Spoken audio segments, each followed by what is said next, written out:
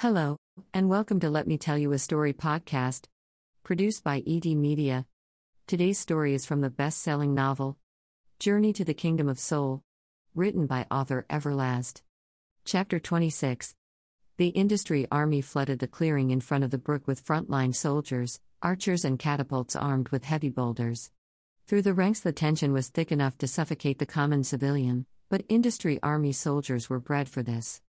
High up top of the battlements on the 50-foot-tall protective wall, the Brook's archers stood armed and ready for their order to fire on the massed body that idly surrounded their city. "I'm going up," Major Zor said to Timmuz, who simply nodded and continued to stare at the large wall. The Brook's flags flew high in the air, on top of the battlements, giving the old city a respected look on the low mountain top. The archers pointing their weapons at his army was the furthest thing from his dark mind. The only thing Timmuz could think about was locking eyes with the big black bear he was there to skin, and use his fur as a rug at the foot of his throne. "Al-Hadik, join me," Zor ordered as he rode his horse through the ranks. They rode up the hill and stopped 100 feet from the closed portcullis. "State your business," D-Tiger growled from behind the gate.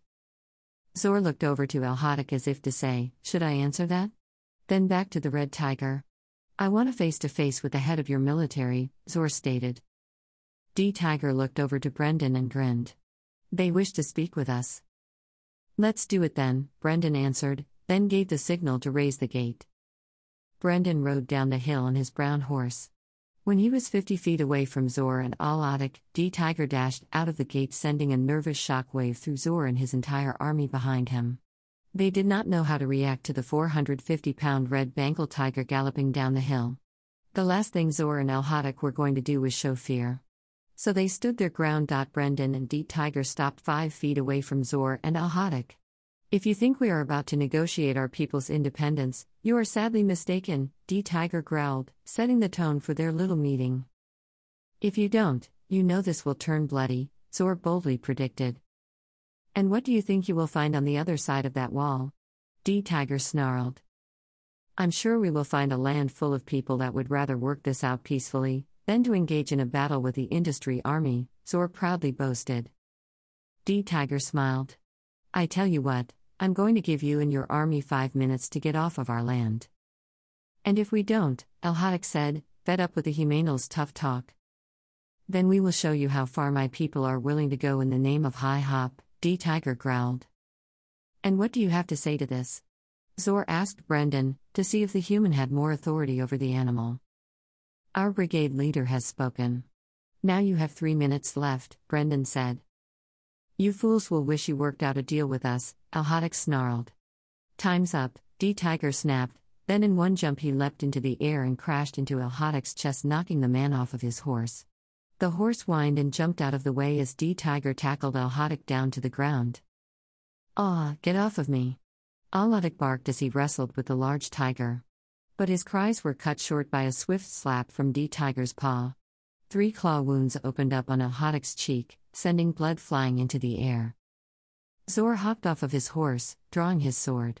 Brendan got his horse under control, then used it to ram into Zor, sending the major flying through the air. D-Tiger wanted to send a message to Timmuz and his army. "Roar!" he growled, then took a fatal bite into Al-Hadik's neck, killing the commander instantly. Zor scrambled to his feet and tried to shake off the cobwebs, but it was too late because D-Tiger and Brendan was already making their way back up the hill. The entire industry army watched in horror as their beloved commander was slaughtered by the Red Tiger. "Attack! Attack!" Commander Ghazi ordered. "Archers fire!" Saku stood atop of the tall wall watching the sea of approaching industry army soldiers, waiting for the right moment. "Roar! Steady!" Saku ordered, with his right hand raised high in the air. Zor made it to his feet and looked over to his dead comrade.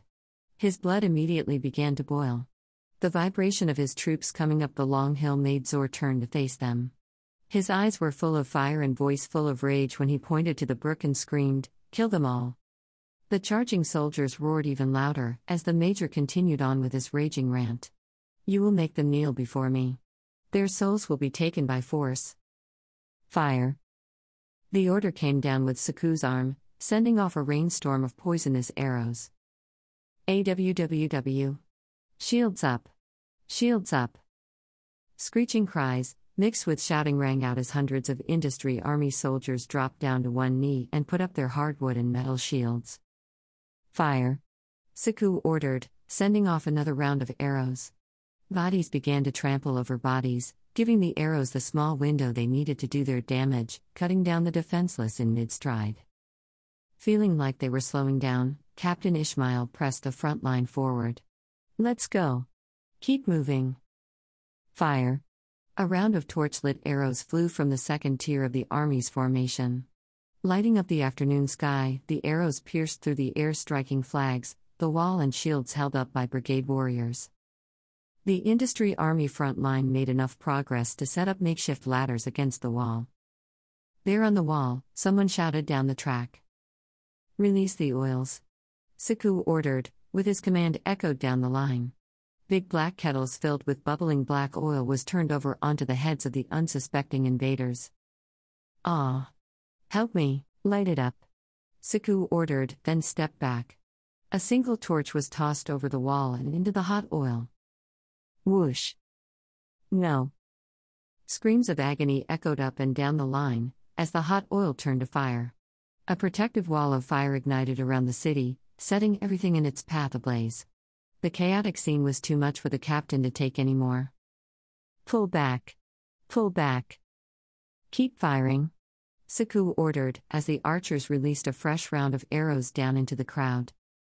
Major Zor walked back to where Itmus was sitting patiently on top of his black stallion, watching the beginning stages of what looked to be a fierce battle. I see the legend is true about the Red Tiger. He looks like he will be a great asset to us, Timu said. Zor wasn't in the mood for Timu's humor. His blood was boiling hotter than the fire that ran around the wall of the jungle city. All he wanted to do was kill the Red Tiger. Now Timu's was talking about keeping it. That red savage will be dead by tomorrow, Zor spat. Then he grabbed the reins of a free horse and straddled it.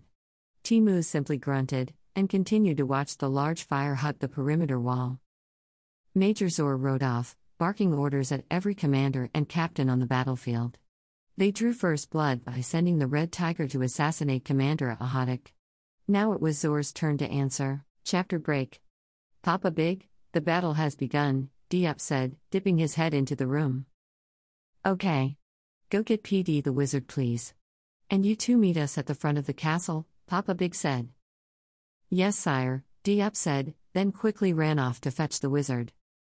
Papa Big and Lady Light sat back watching the fire in the fireplace. Moments like these were priceless to the couple. Just the two of them, their thoughts, and silence around them. Lady Light took his paw and squeezed it. I guess this is it, huh, he said with a smile. You know I'm proud of you, Lady Light said. Why? I didn't do anything yet, Papa Big joked. Oh yes you did, Lady Light said, looking into his eyes. You made us as a people see that our freedom and independence is worth fighting for, no matter who the enemy is. Spoken like a true First Lady, Papa Big said. He stood up and pulled his wife to her feet. Then kissed her. The beauty of Papa Big and Lady Light privately happens when they connect with each other intimately. Something the rest of the world had the good fortune to see. The moment Lady Light's lips touched the big black bears, Papa Big transformed into a 6'5", 300-pound black man. They kissed and embraced for a long moment before Papa Big pulled back and looked into her eyes. My Lady Light, I love you. I love you too. Papa Big smiled, then his face and body slowly began to turn back into a bear. Good. Now let's go, we have a battle to win. Lady Light grabbed her powerful walking stick and together they walked out of the council room. 4 guards waited in the hallway for them, and got right in step with their king and queen as they marched down the hallway without saying a word. Hey everyone, it's Author Everlast. I want to thank you for listening to Let Me Tell You a Story podcast. Tune in for the next episode. God bless and be safe.